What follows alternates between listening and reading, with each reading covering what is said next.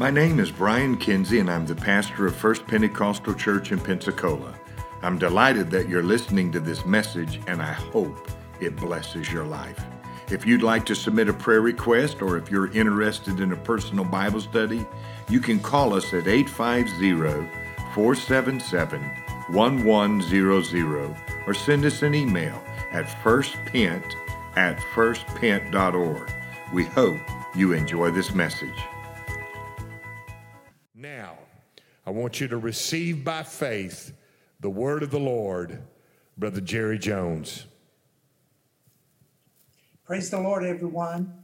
It's such a pleasure to be with you on this Wednesday night in our virtual church service. Thank you, Brother Kinsey, for the invitation to come and be part of what's happening in the great First Pentecostal Church of Pensacola.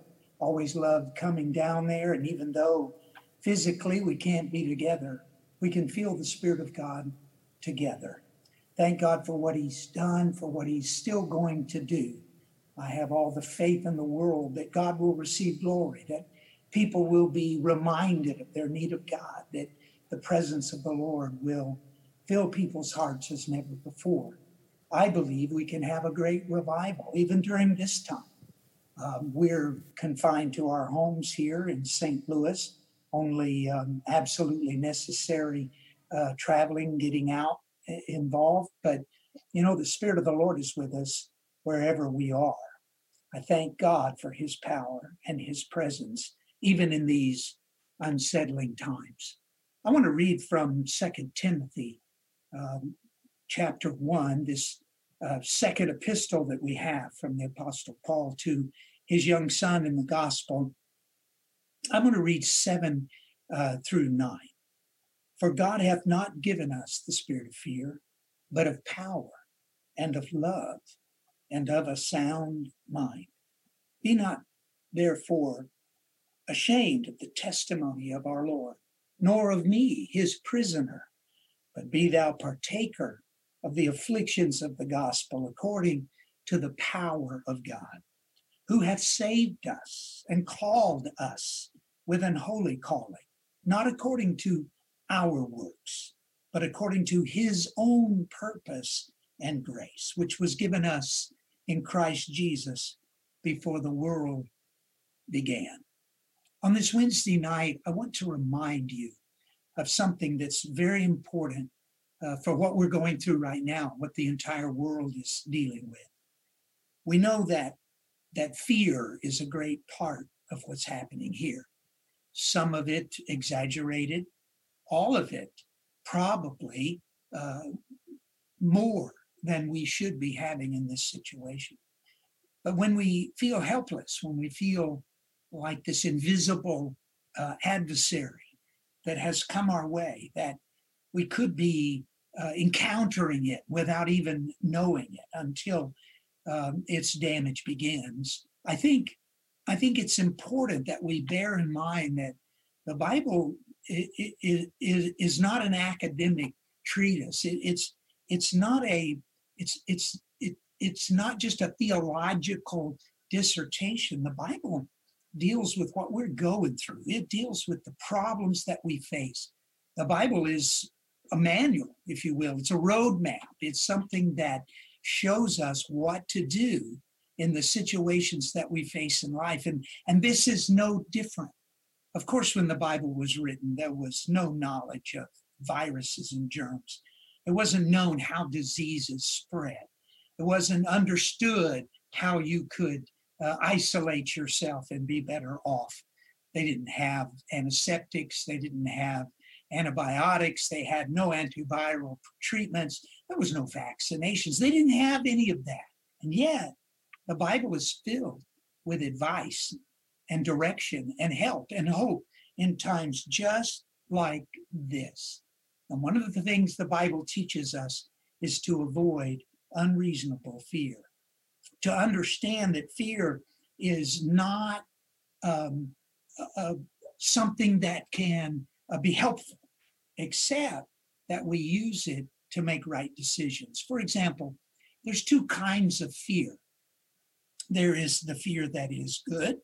It keeps us from driving our cars 100 miles an hour on the interstate, or jumping off the roof, or maybe involving ourselves and connecting ourselves with someone who is suffering from this virus.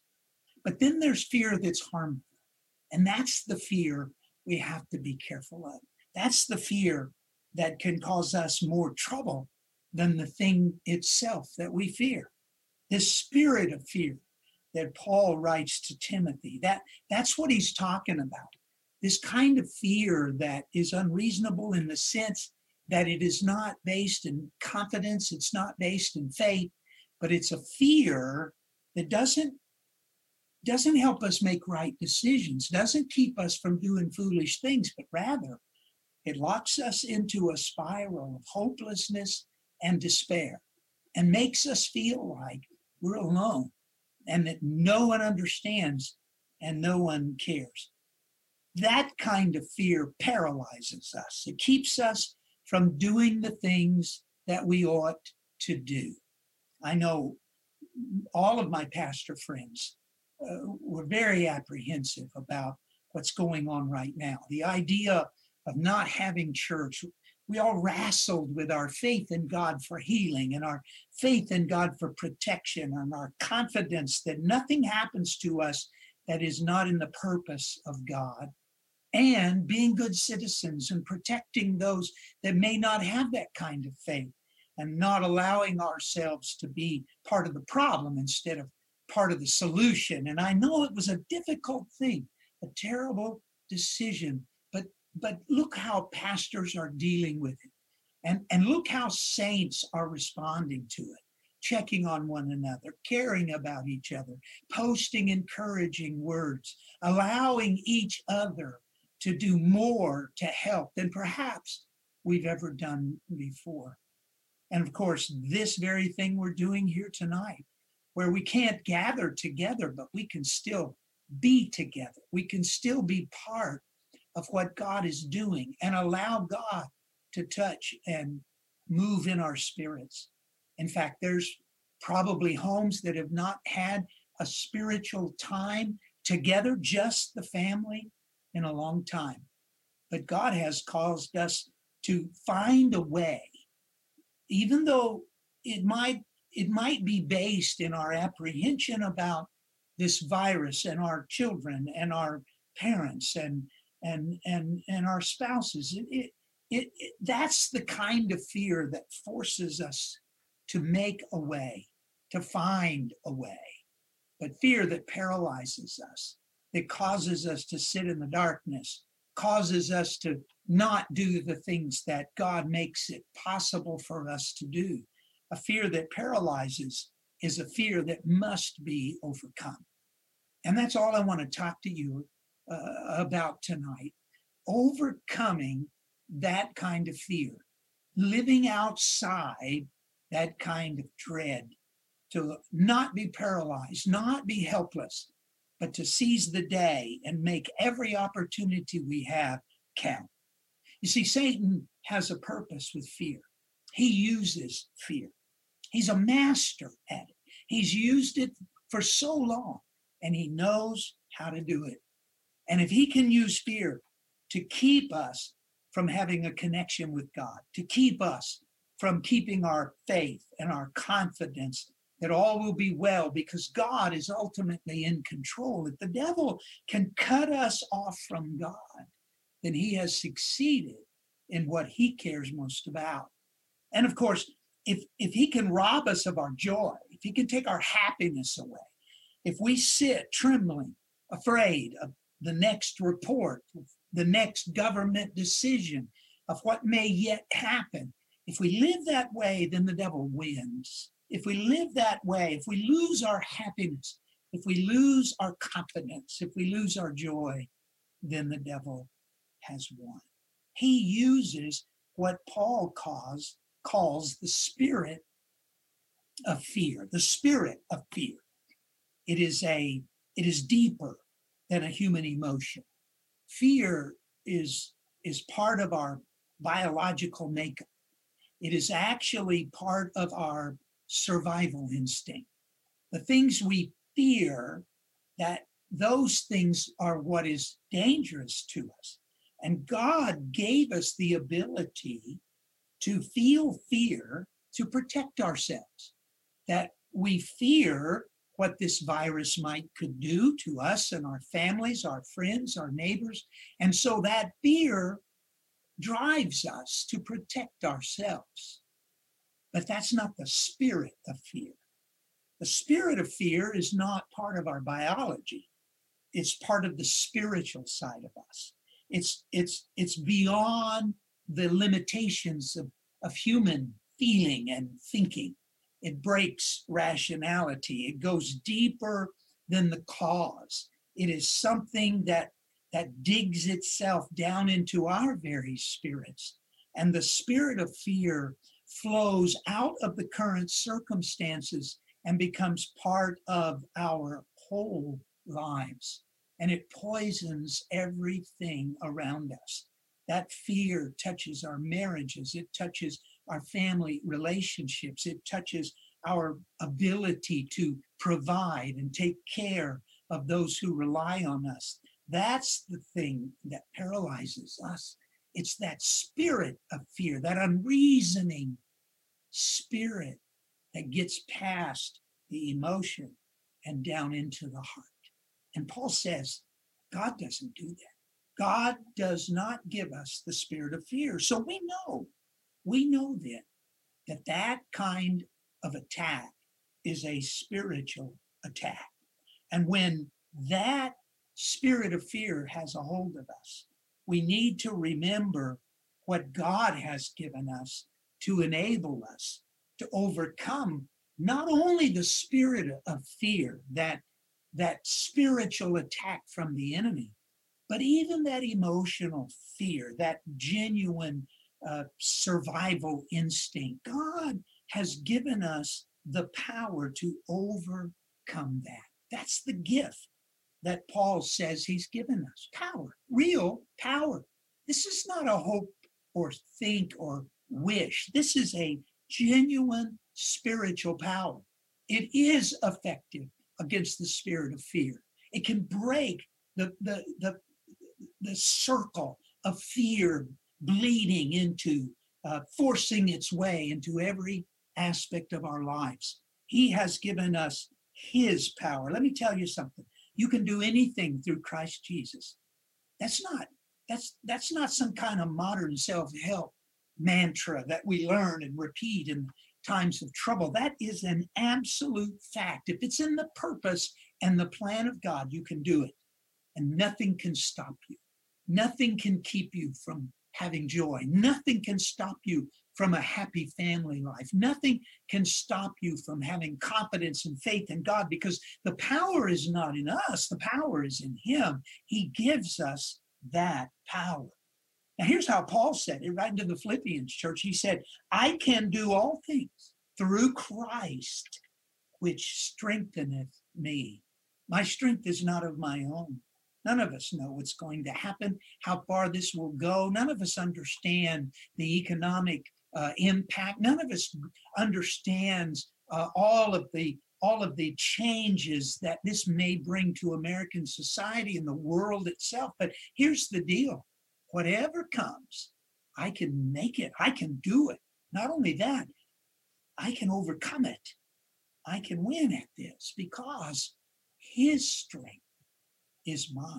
He gives me the power to do it, power to be saved, power to be released from anxiety, fear, but more than that, from sin. That real power to be saved. He gave us, the Bible says, power to become the sons of God, men and women of God, godly people who rest in him. He gave us the power to be a witness.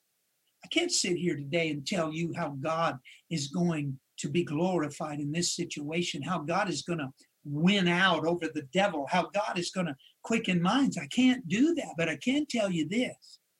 It will happen because God has given us the power in all weathers, in every situation, in every context. We have been made his witnesses, but you Luke wrote in Acts 1, shall receive power after that the Holy Ghost has come upon you. These are the words of the Lord himself.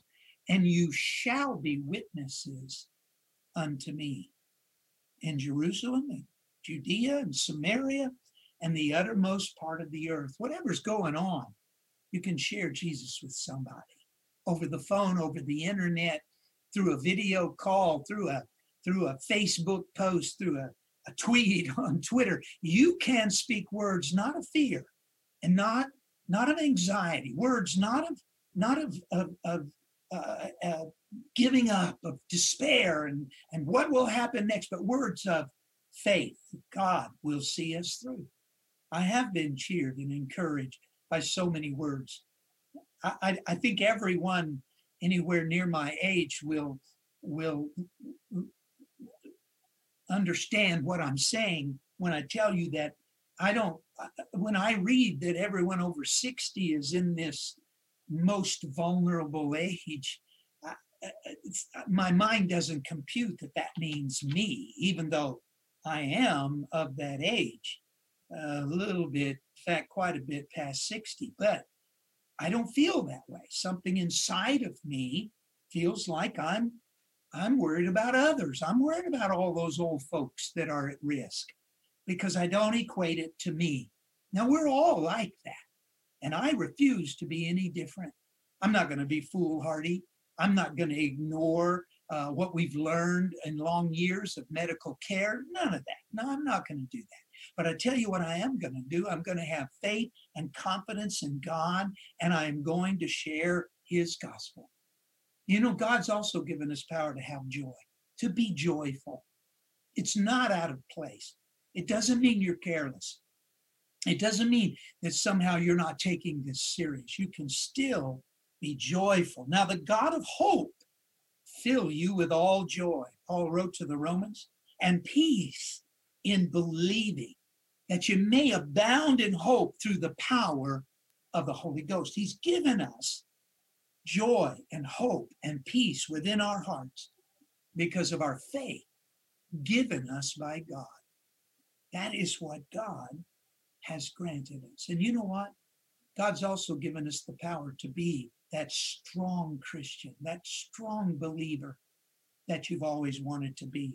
If we could see the power that's made available to us, we could become the person that we've often dreamed we could become. That is what God wants to do in our lives. He's given us the power. And if we trust him, if we refuse to be afraid, if we do not let the spirit of fear that our media and even our government and even social media projects, if we refuse to fall into that spiritual trap, and we hold on to our confidence and faith, our joy, our witness, if we hold on to what God has already done in our hearts and lives, then we can use God's power. Paul said he also gave us the gift of love. It doesn't seem that love is effective in conquering fear. And yet, here's what the Apostle John wrote. There is no fear in love, but perfect love casteth out all fear, because fear hath torment. God doesn't want us to be tormented. There's a difference between a trial and a torment. A trial is life. It's what happens in life. A torment is a force, a power that does not let up, doesn't cycle with the cycles of life.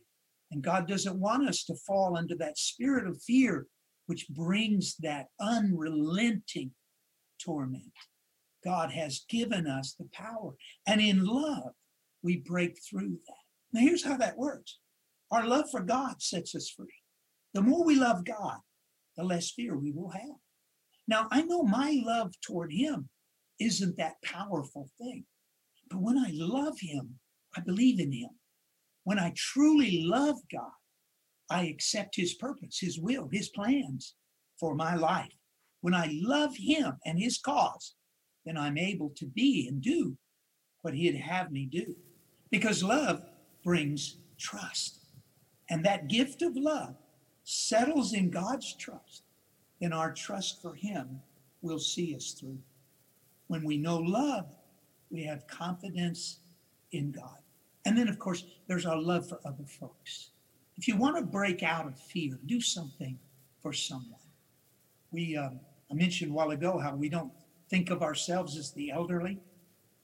The other day, our next door neighbor, he's a fireman, a wonderful guy. Love to get him in the church. He stopped us outside. We were out in the yard, and he said, "Now, if you guys need anything, you let me know, and I'll take care of it. If you need an errand, if you need me to go get you something." And we were gratified, his kindness, and we said, and we feel the same. Then when we got in the house, my wife and I were talking about it, and it dawned on us that he was looking after the old folks who lived next door to him. And that is when we really love others, it sees us through. Because by thinking of others' needs and connecting, looking after others, we lift our minds from ourselves. We break the chains of the spirit of fear and become more trusting in God to see us through. Finally, Paul says he's given us a sound mind. It's wrong thinking that opens the door to the spirit of fear. It's when everything looks dark and we can find not one ray of light. When we're thinking wrong. Victor Hugo told a story about a ship that was caught in a storm, and they began to hear a huge pounding on the sides of the ship as it rolled in the waves.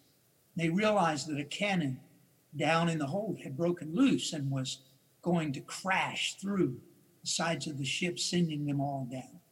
It was a very dangerous proposition, but two men volunteered and went down, were able to secure that cannon and so save the lives of everyone on board. And Hugo wrote that what inspired them was the realization that what was inside was a greater danger to them than what was outside. And that is the same thing with us. It's the danger that something will take root in us that destroys us, not from the outside, not a virus, not a disease, not even a financial crash or a governmental breakdown. No, the greatest danger is what we allow to come inside of us. We do not have to be victims. Even if we get COVID-19, we don't have to be a victim. We can be an overcomer. We can triumph because our mind is renewed by the Holy Ghost. We begin to see things in a different way. We see trust and confidence and faith rather than gloominess and fear and doubt. Conquering fear, remember this as I close, is not a matter of self-determination. It's not a matter of our will. I'm just not going to be afraid. It certainly isn't a matter of discounting what's happening around us.